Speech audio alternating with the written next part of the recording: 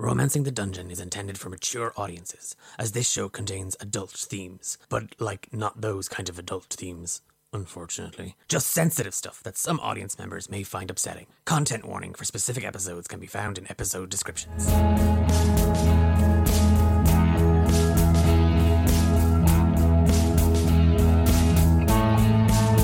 me why I'm so alone when I know you're here with me. You're listening to Romancing the Dungeon, a softcore D&D podcast about heroes navigating their daily lives while looking for love in a world full of peril, monsters, and heartbreakers.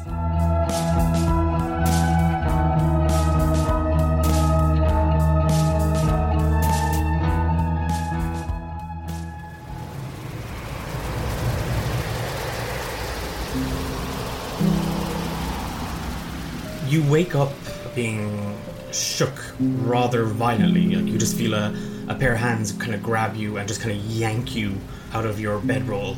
There is a screaming flurry of ice winds all around you. And as your eyes kind of adjust from the haze of a dream that you were just pulled from, standing over you, tugging you out of your sleep, you see Grace kind of looking down at you, kind of perplexed. Wait, what's happening? Just pack up. We have to move on. There's a storm after rolling in. The charts are all wrong. We're way off course here. If we don't make it to the pass by tomorrow, well then I don't think we've got enough to keep us going. That job, that Father Sops, why does a priest in the middle of nowhere need an amulet from the Underdark? You and I need to have a real conversation about the next couple of jobs that we take on. I'm not really down for, going down here again for a while, if you get me. Turning into an icicle? Frigid would be a more appropriate word, and she kind of gives your shoulder a squeeze and just kind of shoves you back a little bit, and she begins to kind of pack up the rest of her belongings. Easy for you to say. I'm still in my bedclothes, and I start helping. She looks over her shoulder and kind of just cocks an eyebrow at you and just shakes her head. With the small camp that the two of you had made all packed up, she kind of gives a look around, and then from a small satchel on her side, she kind of digs into it and she just pulls out a hunk of rations, breaks it into two pieces, and then looks at it and looks at you, and then breaks it into two more pieces, and then puts one between her teeth and then hands you one as well. Keep it. I trust you with food more than me. We gotta get going. We do, but I'm not carrying your ass up that slope. So get something into you, and then I won't have to. Otherwise, I am tying a rope to your ankle and dragging you. Grace just kind of sets off, kicking kind of a powder of snow across where you had made a campfire, gives you a nod, pulls her scarf up just over the bridge of her nose, pulls her hood up then and pulls it tight, and just continues through the wind and the snow. Your vision is obscured. It's dark, it's cold. As much as you might hate to admit it, a job from a priest about fetching an amulet from the Underdark, it's not worth it. Give me a wisdom saving throw. I'm not even kidding you. That is actually that's the first dice I think I've rolled in God knows how long, and it's a natural one. You trundle on behind Grace. For a moment, you're kind of fixing on the job. Something she said, it didn't make any sense. Father Sops he's dead. And then you're like, no, wait, how do I know that? No, that doesn't make any sense. And it's just kind of a thought comes up. It's more like a memory than anything else, but it doesn't make any sense. You've met the guy once. He sent you on this quest, and now you think he's dead. And you're like, okay, it's either food poisoning from the ration that you just ate. It's either tiredness from the sleep, or it's just you're going mad. That's what being down in the Underdark does to you. Every now and again, you just up in front of you, you'll see Grace stop, kind of scan the horizon, and just kind of hold a hand up like kind of a fist, and then she moves forward. She She seems to be sort of on alert. This kind of happens, by your best guess, nearly every 20 or 30 minutes, that she seems to be kind of just checking.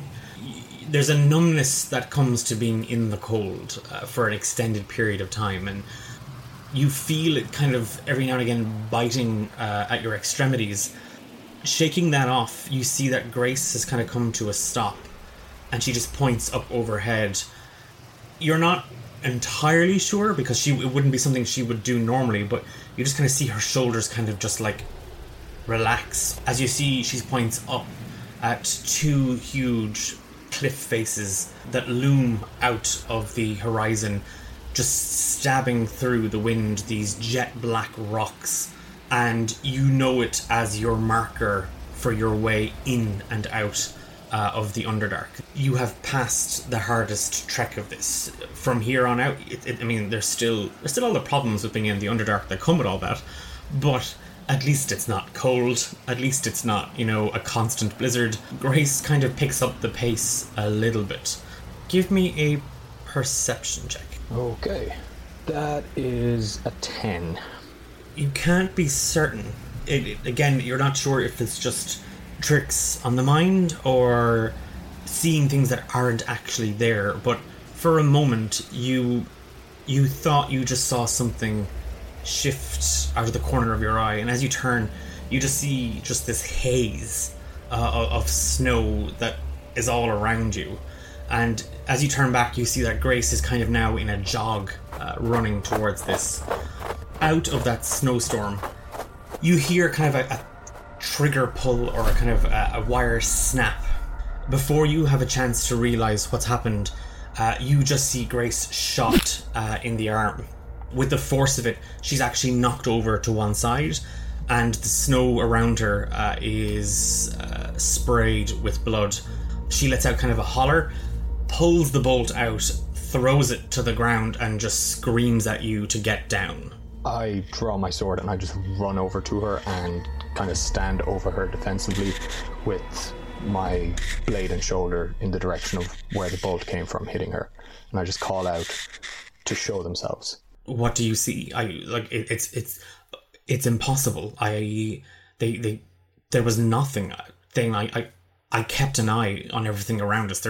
There's no way we were followed. Well, no point standing around waiting to get shot again. We should keep moving.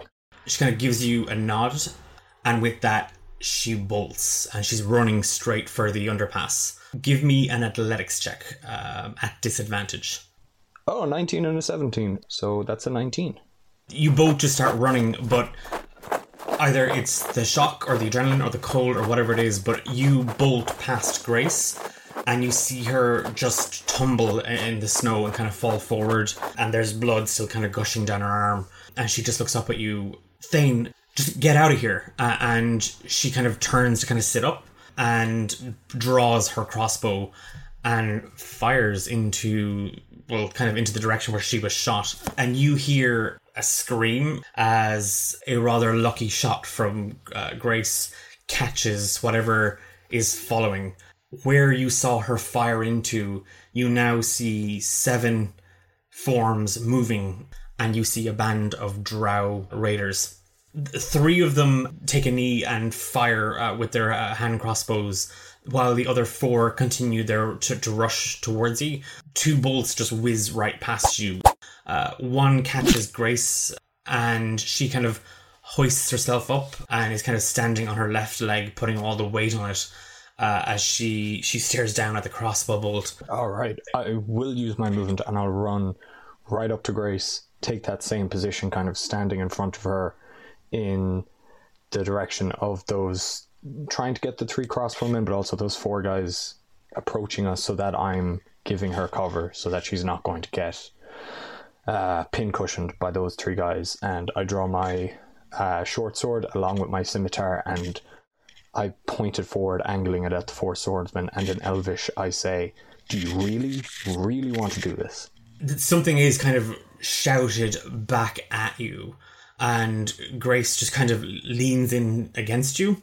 Thane, they're not very happy with the fact that we've taken the locket. And with that, she kind of, you see her kind of draw her double-bladed scimitars up. They glow.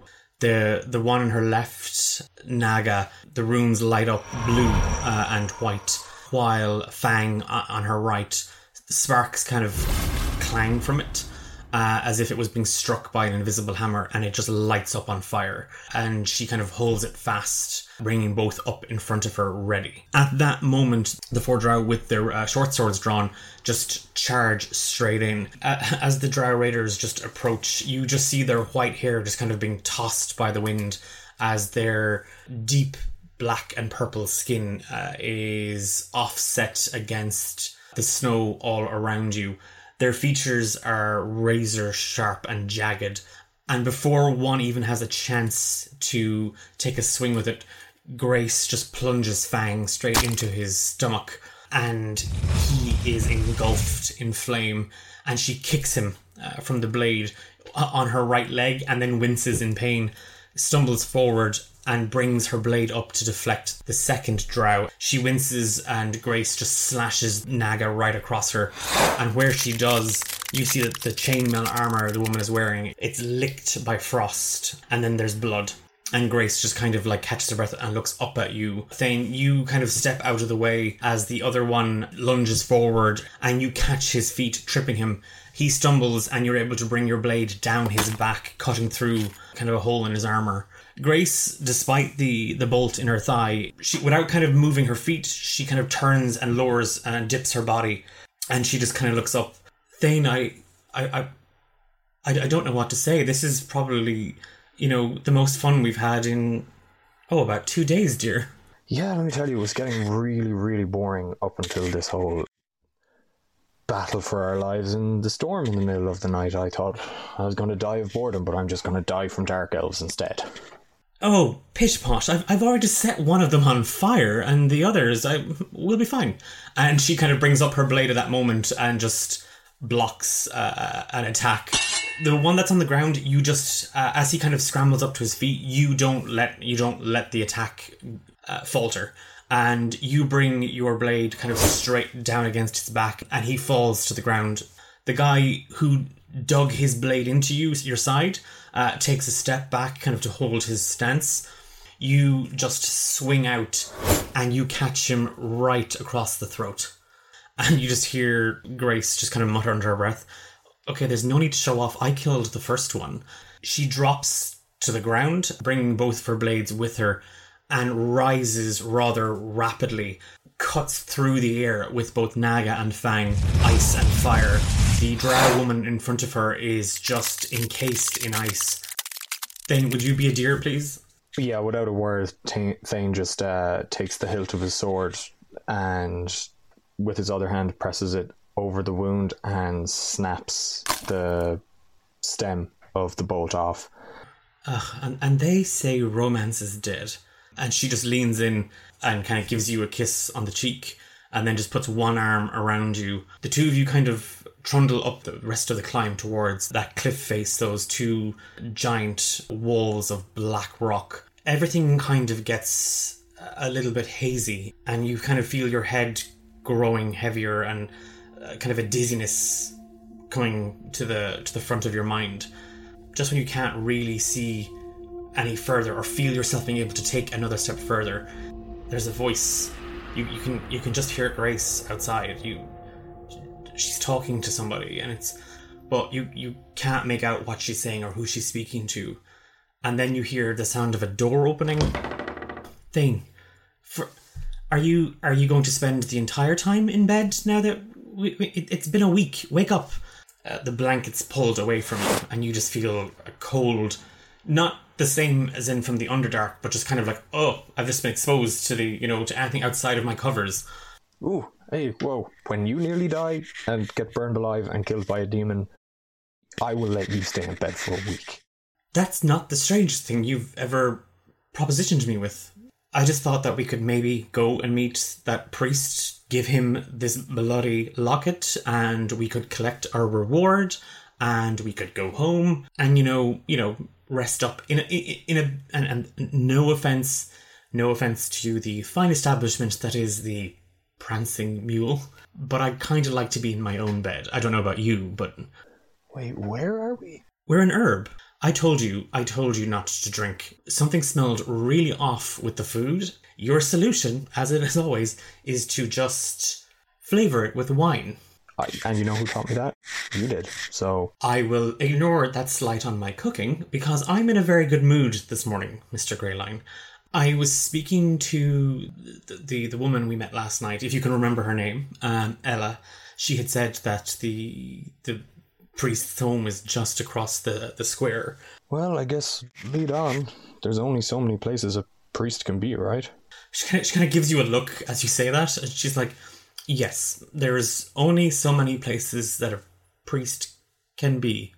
I feel like they're not allowed to go other places, you know, the robes and the book and the teaching people and the children, you know, they've got a lot going on, and they're usually pretty boring. Is this your way of telling me that you now want to pursue a monastic lifestyle? All I'm saying is I really could do it like a solid week off. I'm not saying I would believe and buy into it, but it would be nice to wear something that breathes down there, you know?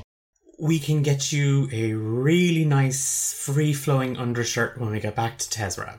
Does that work for you? Yeah, I do miss my last one. It got blood on it. But then again, you were stopping thieves from breaking into our house. I'm going to go see a priest about some gold pieces. She moves through the doorway, closes the door behind her. You can, from the other side, you can hear... Yeah, that's what starts to make sense. It's conversations. It's you can hear kind of people ordering drinks, people talking, clinking of glasses. That's what you were hearing. Give me a wisdom saving throw. 12. When you hear the conversation coming to the other side of the door, a thought rises and you're not sure. It's as if you have a memory that's not your own. It's difficult to focus on. It's difficult to concentrate on.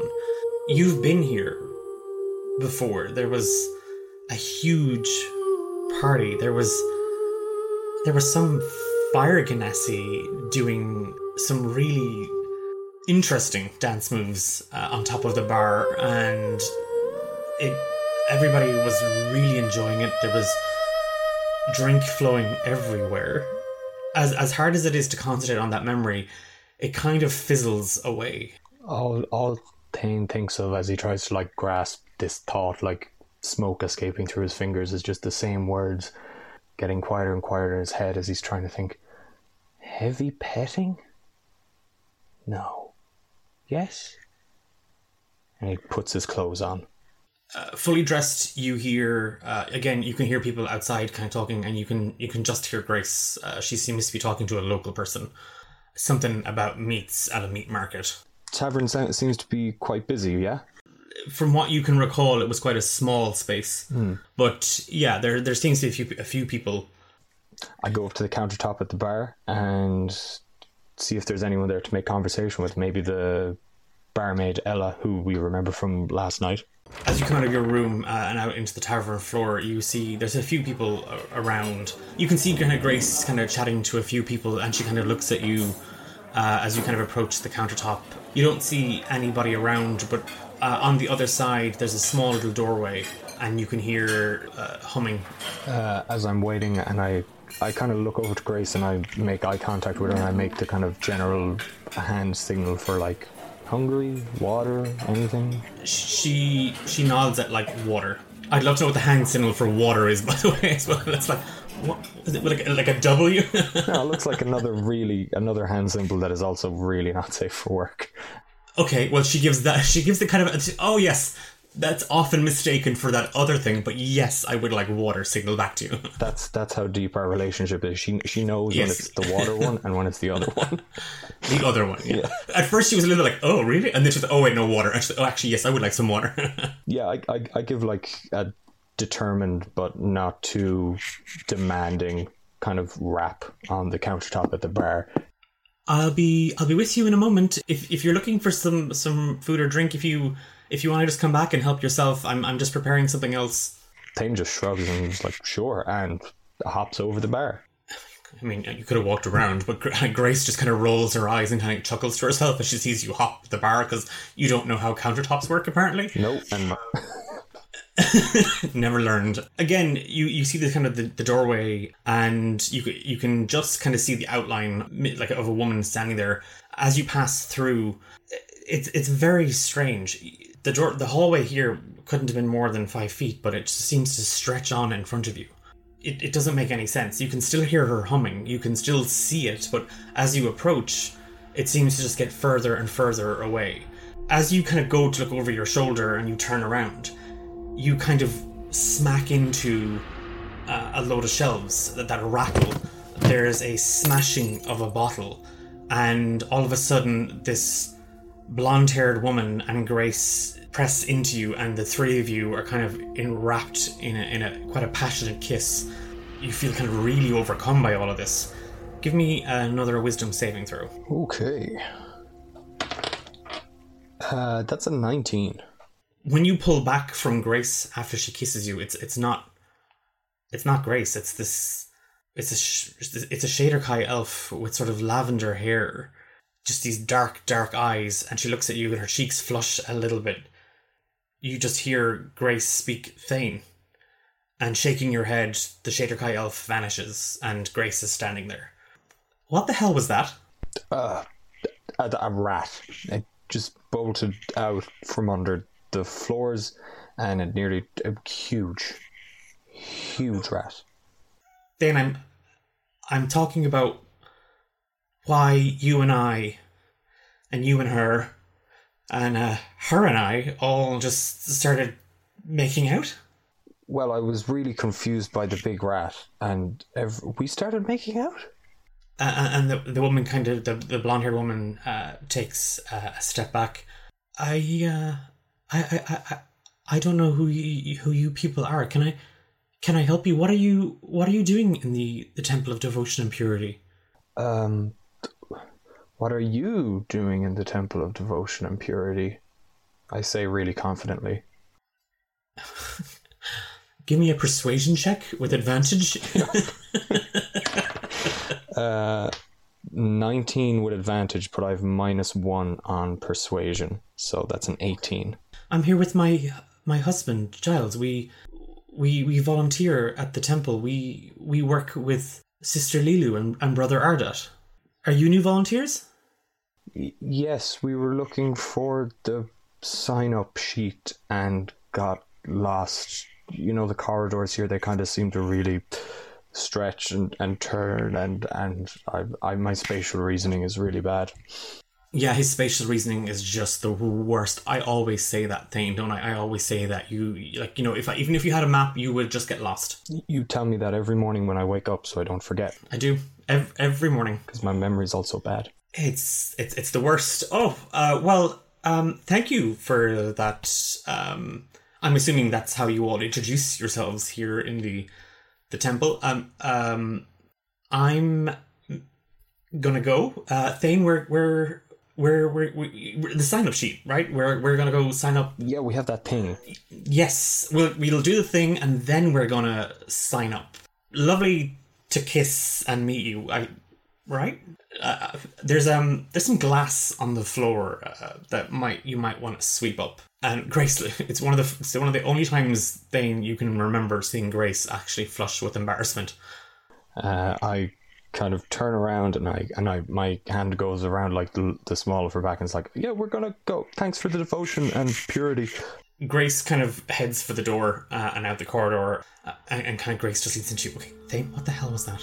I mean, it was good, but like, what the hell? I'm as confused as you are. I have no idea.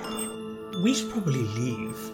No, yeah, definitely. I do not want to run into another room where we get accosted on our mouths.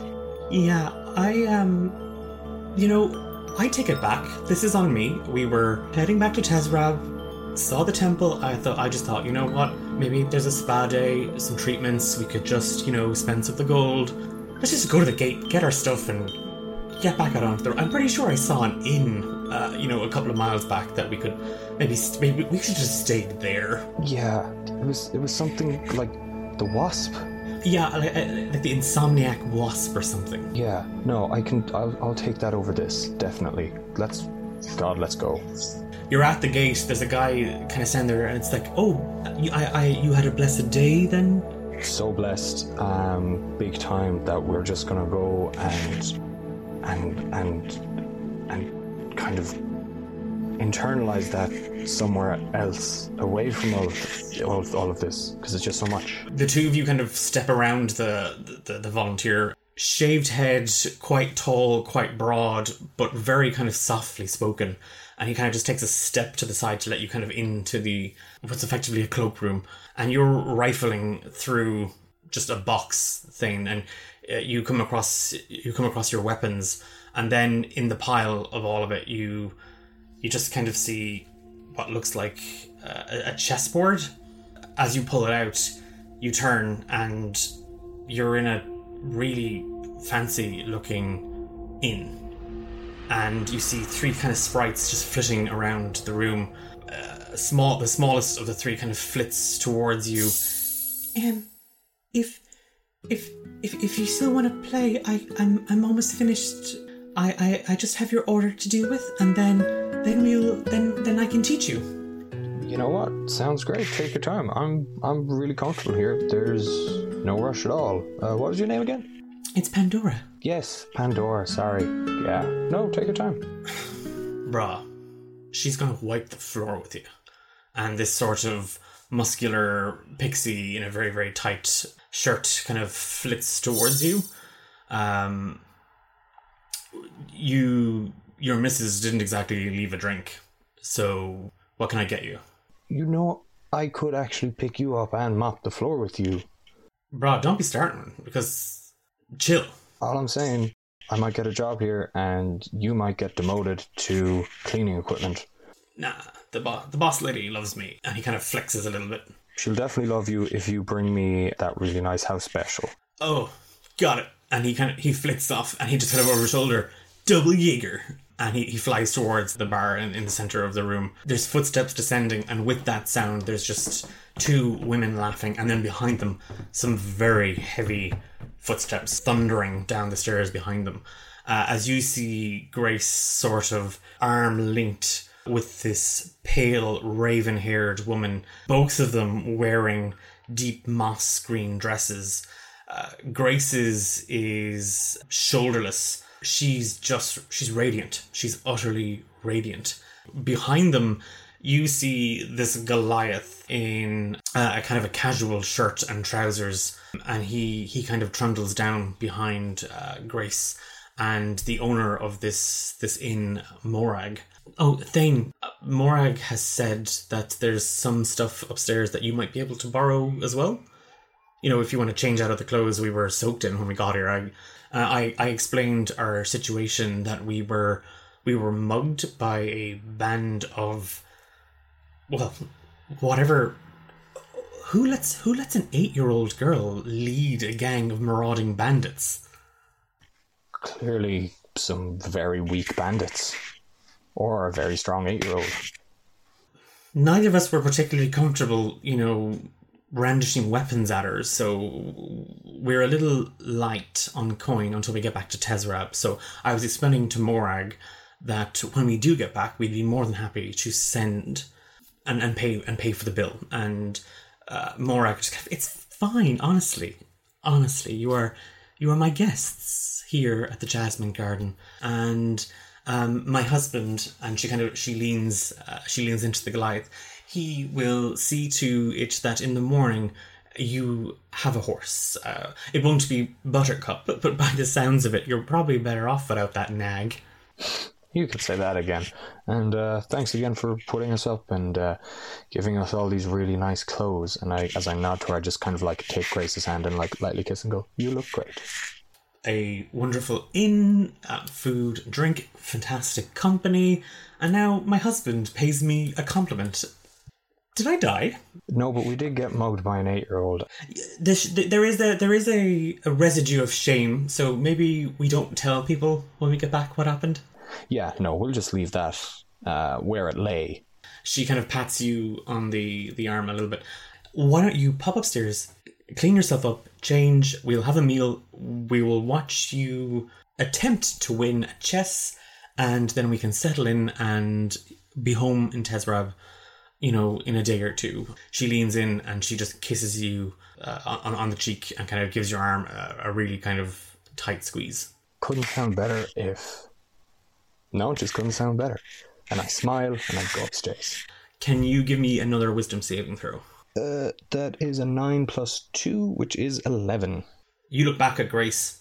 Standing next to her, you see this twisted, almost deformed woman, or creature rather, in this torn, muddy, rotting green dress. There are wisps and strings of hair pasted to her scalp. Her skin sags. Her lips are cracked and bleeding. Her eyes are sunken into the back of her head. Her arms are slightly elongated. Her fingernails cracked. And your head just grows cloudier and cloudier. And as you kind of spin around, you find yourself on a city street. You're in Tezrab. It's late in the evening, and Grace is bartering with a messenger courier about bringing the horse that you had received from Morag back along with payment, having sold some of the stuff that you had acquired in the Underdark. The city is not your first choice of home. It's not a place that you necessarily feel the most comfortable. Grace convinced you that it was a great place to kind of just set up, even if it's just a temporary home. You're close to work. It's not as big as Galeshire. And you watch her kind of haggle, and you see her just kind of run her fingers kind of slightly just through her hair, just kind of pulling it back a little bit, and she shows just kind of the nape of her neck, and you just hear kind of a laugh from her, and then you just watch as she puts her hand on the arm of the halfling man. He flushes in the face a little bit, and Grace just slides over a small box and then 3 gold pieces, nods her head and turns and walks back to you and gives you just kind of like 2 little tiny finger guns, like pew, pew, and a wink. Okay, it's official. I still have it. I mean, I didn't think you ever lost it, frankly. She kind of takes both of your hands in hers and she just gives them a squeeze, and she pulls you a little closer to her. Home? And she kind of cocks her head. Yeah, the sooner the better. This place smells really weird. Fine, I will give it to you. The city does smell weird. She stretches out her arms and kind of rolls her shoulders a little bit. I believe somebody promised me the longest, bubbliest bath in the history of the known world and worlds to be. So, Mr. Greyline, lead the way. She slides her fingers between yours and she just walks beside you. You're not running for your lives. You're not shuffling awkwardly out of a temple where you accidentally, three-way kissed a member of the staff. You're not wincing from embarrassment, having kind of been fleeced by an 8-year-old. You're not standing shivering in the doorway of a tavern. It's just you and her. You're heading to your home together. You see the sun dip below the horizon, and the sky is just this burnt orange and heavy purple, and it's one of your favorite scenes and one of your favorite things about this time of the year in the autumn and in the fall, that just the cycle starts to begin again almost, and there is still a bit of warmth from the summer there, but there's a crispness that winter is just around the corner. As you move across Market Square down the main street towards the Arts District where you and Grace have your loft, on the hill in the distance you can see just that grand house that looks out across Lake Capulet and seems to stare down. And for such a scenic and picturesque view that you have all around you, the mansion stands there firm and cold. Give me a wisdom saving throw. 12.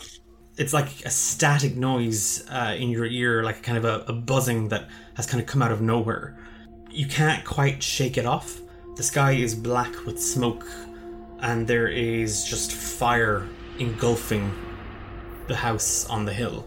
And you feel Grace just kind of tug your arm, and suddenly your feet find themselves climbing a stairs. There's a door up in front of you, and you just see outside it Greyline and Stormfield. She leans against the door and kind of gives it a heavy nudge with her shoulder, and the door kind of groans open. You find yourself in this long, open loft space, wall to ceiling with bookshelves, cabinets with various trinkets and treasures in them, a table covered in unfurled, unrolled pieces of parchment.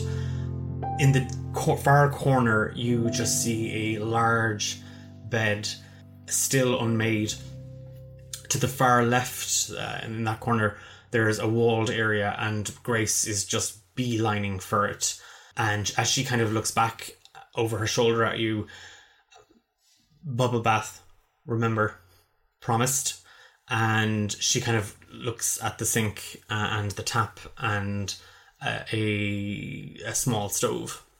Yeah, no, I'm getting straight on that. You get yourself ready, and I will get the everything else ready.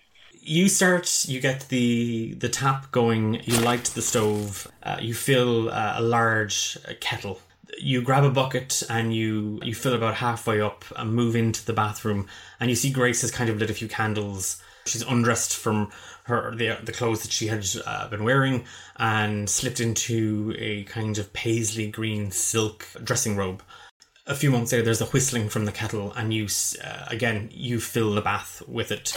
This takes a couple of trips, but bubbles and fragrant aroma just sort of waft out of the bath. Grace walks towards you, wraps her arms around you, and just kind of holds you there for a moment. Mr. Greyline. Yes, Miss Stormfield. It has been an absolute pleasure spending the last few weeks with you. There have been some choice moments that you and I have agreed on that we will never speak of. Correct. I don't think I would have, well, not only survived, but enjoyed myself if it had been anybody else. Well, I don't think I would have survived or had to make such choice decisions for choice moments if I'd done it with anyone else. So when you think about it, we sure do make for a pretty good story, don't we? We make for the best kind of story, Mr. Greyline. But every good story has an ending. Yeah, some of them are really bad though. Some of them are just like they go to bed and they fall asleep, or everything catches fire. Well, try not to do either of those things, because this is where Thane, you and I, we part for like just an hour or two. You go out, read a book, consult your charts, remember that I was correct and that you were wrong, and I thank you. And she gestures at the bath. And I say this with the greatest of respect. As much as I absolutely love your company, I would like some me time. I would also love some me time. That me is you, but we'll get to that me, you time, me being you later. Enjoy your bath. That was the second sexiest thing you've ever said to me. And she closes the door behind you. You hear just kind of the sound of cloth hitting the floor, and then the sloshing of water, and then it just goes quiet. What are you doing in this time? Probably just tending to my gear, making sure it's kind of clean and in good nick after everything we did. Thane in the last kind of 2 adventures that he's gone on with Grace, he's been spurred to journal what he's been doing and like keep written notes about it, just in case anything ever comes back to haunt him, where he needs to make sure don't go down this forest path, or don't rent a horse called Buttercup, or if you see an 8-year-old with a load of gang members, just stay the fuck away from them. But yeah, he kind of sits by the window and he gets like a cup of tea, and just kind of looks out at the city and just writes for a bit. Grace has her bath. You have your sort of post-session, kind of reflecting on notes, things that you did, new paths in the Underdark, other things to not do. You take care of your weapons. It's your form of decompression. To most other people, it would look like work, but it sort of sets you at ease somewhat. It kind of just relaxes you. But as you sit there, haunched over some of the charts, and you're kind of scratching out some of the paths, and you've drawn like an angry-looking little 8-year-old girl at the corner, and you're trying to place her name, but you can't. You can hear something coming from the bathroom, kind of a whisper. kind of put the quill down for a minute and I look over and I listen. Can I make out what's being said? No, but you can discern that it's Grace whispering and there's somebody else. I will get up and slowly and steadily ninja walk in closer to the door, again trying to see if he can pick up any words being said before getting too close. Give me a perception check. That is a 16 plus 5 for 21. You hear your name, you hear Thane Greyloin whispered. And then what answers back you can't understand, but Grace is saying something about you and your heart. You can't understand what the other person is saying, but you can hear Grace, and she sounds agitated. I step a little closer and kind of get within a foot of the door and just slowly breathe in and hold my breath so not even breathing gets in the way of what I'm listening to. There's just silence.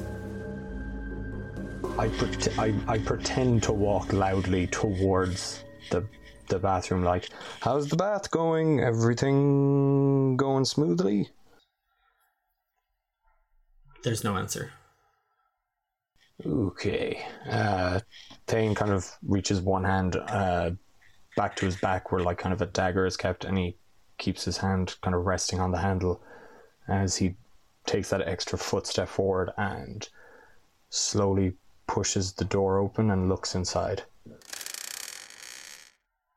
As you push the door open, a wall of steam leaks out. And as you open it further, you see that the entire room is filled with, at first, what you think is steam.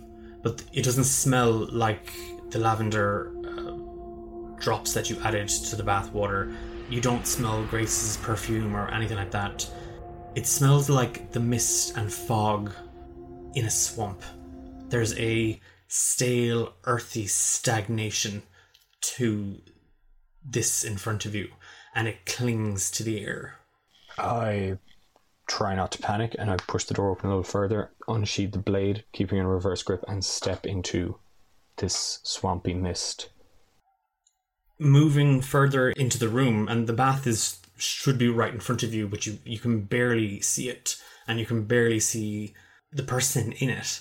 But stepping further in, and again holding your blade, it's deathly quiet, and you're about a foot or two from the bath.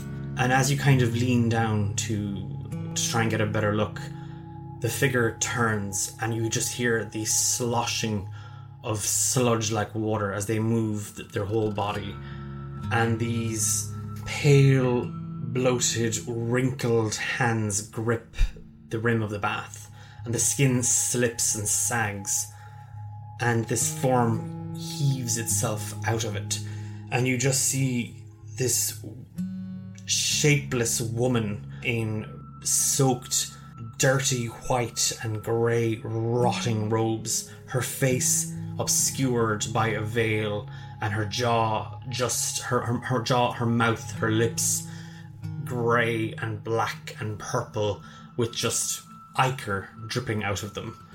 And she slumps and falls out of the bath in front of you, a crumpled mess. I take an incredibly shocked step backwards, and again, just looking down at whatever this is, waiting to see what it does. As you take a step back, you press into someone. I freeze. Grace? That you?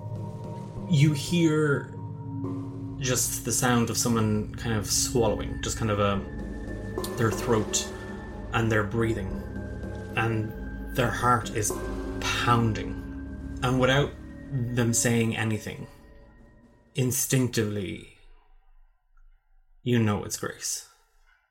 I take my hand off the dagger that's still at my back, in halfway out of its sheath, and I just kind of press that hand to her, what is probably like her waist, and just kind of give it a knowing tap, and hold my other hand, my left hand, out forward between myself and whatever this lady is. Two things happen at that moment. As you reach back and you find Grace's hand and you brush against it, she pulls her hand away. And at that moment, the woman drowned on the floor in front of you slaps her left hand down into the floor, and it cracks, and she starts to push as her form, this twisted, broken, malformed creature, starts to push itself up and kind of clamber and climb. Grabbing onto the bath, you see the enamel crack and rot under her touch as she stands up, and you just see this creature, this abomination, this woman with a gown and a veil standing there in front of you. You can't see her eyes. She doesn't seem to be breathing, and water just drips off all around her, and she takes a step forward. I don't move, and this time I grab the dagger without thinking and shift my shoulders, pointed towards her, and go, okay, you're going to stop right there. I don't care who you are, you're going to stop. The figure stops and just holds out a hand and points straight at you with its index finger. Oh, okay, that's a start. I am Thane, and this is our bathroom. Who are you exactly? There's something about men's hearts, Grace, that you need to understand. And the creature speaks. The words are gargled in her mouth for a moment, and her voice rings in your ears, Thane. They're not as tough as ours. Men's hearts are fragile. They may grow and they may become bigger and larger than you and I. That is a biological factor. However, they can and should be controlled. You understand what this will mean, Grace. I own Thane Greyline's heart. If I give it to you, well, I lose something valuable. He can have his uses, and he doesn't ask questions. So what is it you propose to give me in exchange for your husband's heart? What is going on? You look at the creature, and when you turn to look at Grace, you just see this painful scowl on her face. Her eyes are filled with tears. She's gritting and biting her teeth, and she's pointing an index finger at you and the creature as well. Why, Thane? Why what exactly? Why didn't you come and find me? I don't know what you're talking about. We're here right now, aren't we? Show him. And as you say this, the creature's hand just snatches forward.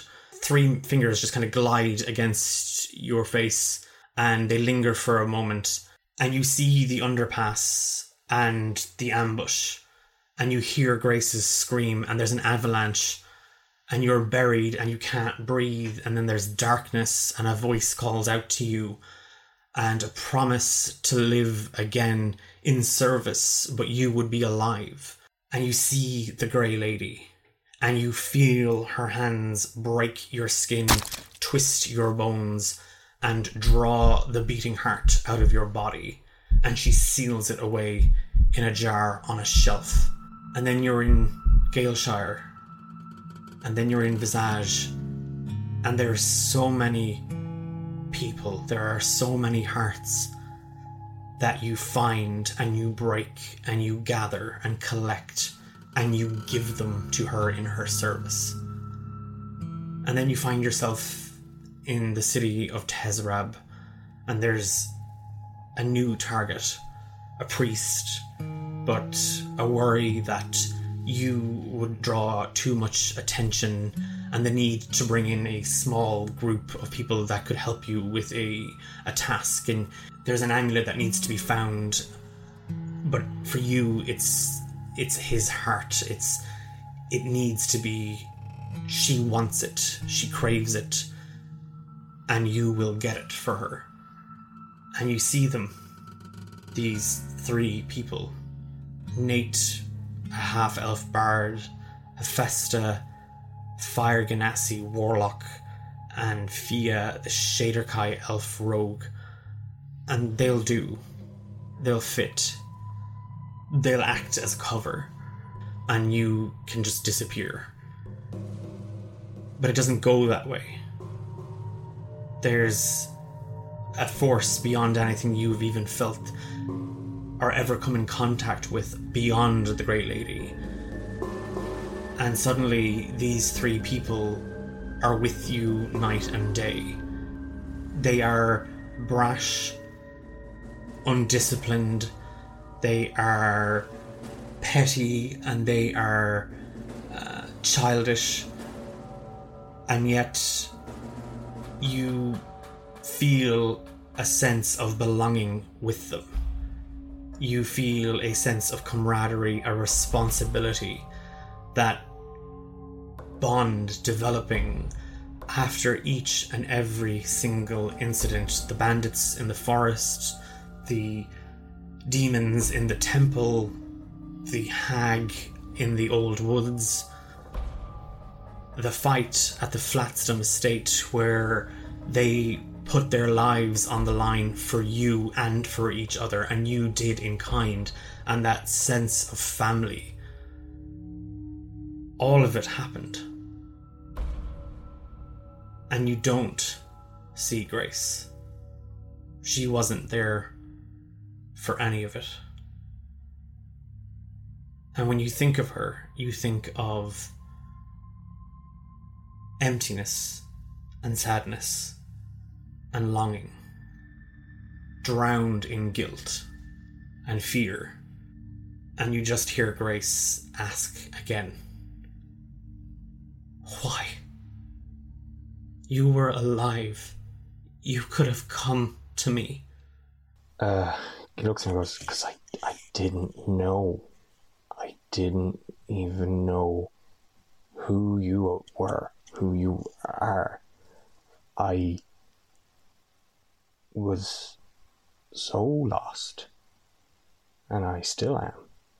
And I only had whispers in my mind that you were something more than a dream." She looks down and blinks the tears away from her eyes. "Do it."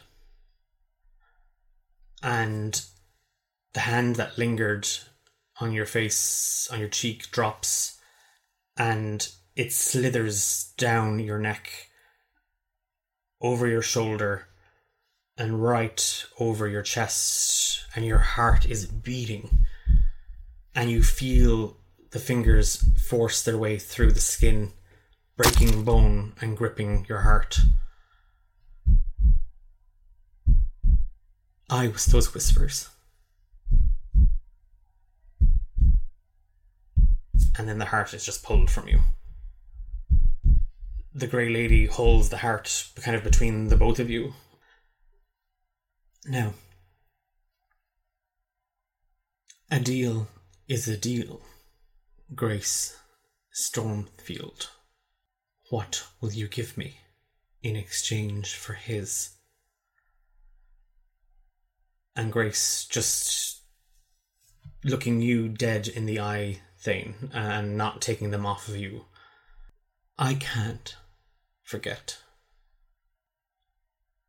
And I won't forgive you. But I can't live with this pain. And she just turns her head and she looks at the Grey Lady. Mine. You can have my heart. And you just see on the creature's face, under the veil that covers her features, this twisted smile just wrinkle across her cheeks. Then we have a deal. A heart for a heart. And she reaches out violently, rushing right past you. Thane grabs Grace, plunges her fingers into her chest, and draws out Grace's heart and seals it away behind her. Can I move? Can I do anything? Can I talk? Give me a wisdom saving throw. That is a 10. There's a pain coursing through your body, but above all else, your mind is just rattled, and you're feeling kind of a disconnect with yourself, but you feel a voice still. I'm not even able to say anything as I see this happen, but as I look at Grace, I'm able to eke out a few words, and I just look at her and go, it's fine. I think it's always been yours. And whatever else he says gets caught in his throat. And if she's looking, she just sees a really struggled, pained face. She moves, you see her kind of trying to tear herself away from where she's standing, and you're almost within arm's reach of her, and she just kind of moves down, trying, and you see her kind of fighting against it. As she kind of drops down, trying to meet your eye a little bit, Thane, the Grey Lady presents your heart between the two of you, and you watch as it slowly starts to crystallize into this blue, shining stone. And she closes her hand around it, and when she opens it, there's a silver chain, and at the end of it, a carved piece of blue stone. It is yours, Grace, but it is not Thane's to give you. It's mine. And she places it around Grace's neck, and everything goes dark. Thane.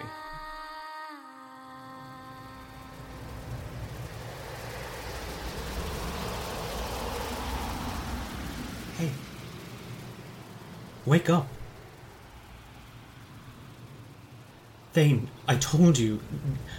The charts are all wrong. You messed up. We're not even close. We're not even close to the pass. What are you talking about? We got caught in a storm? You feel, again, these hands grab at you and kind of pull you kind of out of your slumber, and you just hear and feel the wind screaming all around you, and staring down at you, you see Grace Stormfield kind of half scowling, half smiling, half smirking, her face, her hair, her neck kind of all kind of protected from the wind and the cold. Come on, get up.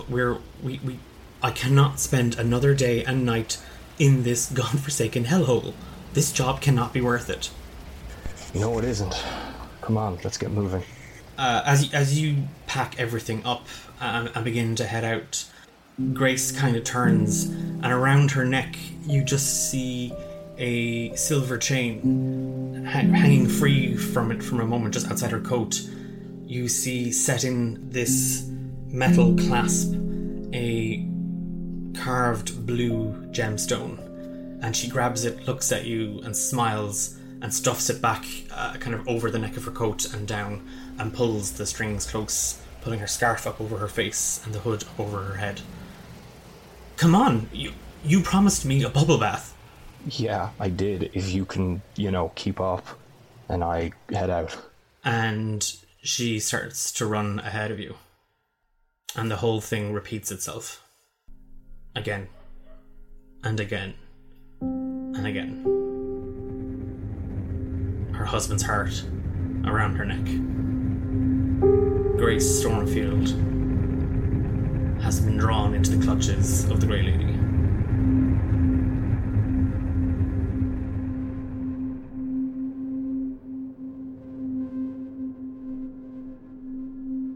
That's it for this week's episode. A big thank you, as always, to Ghost of Red Mountain for our amazing theme song, Haunted. Make sure you check out their YouTube channel. I'm Declan, your Dungeon Master. We're back in 2 weeks for another episode. Until then, why not check out our Discord server, D8 Dungeon? You can back the show for some sweet rewards on Patreon. Leave us a heartfelt review wherever you listen to your podcasts, or tweet us your thoughts and emotions at D8 Dungeon.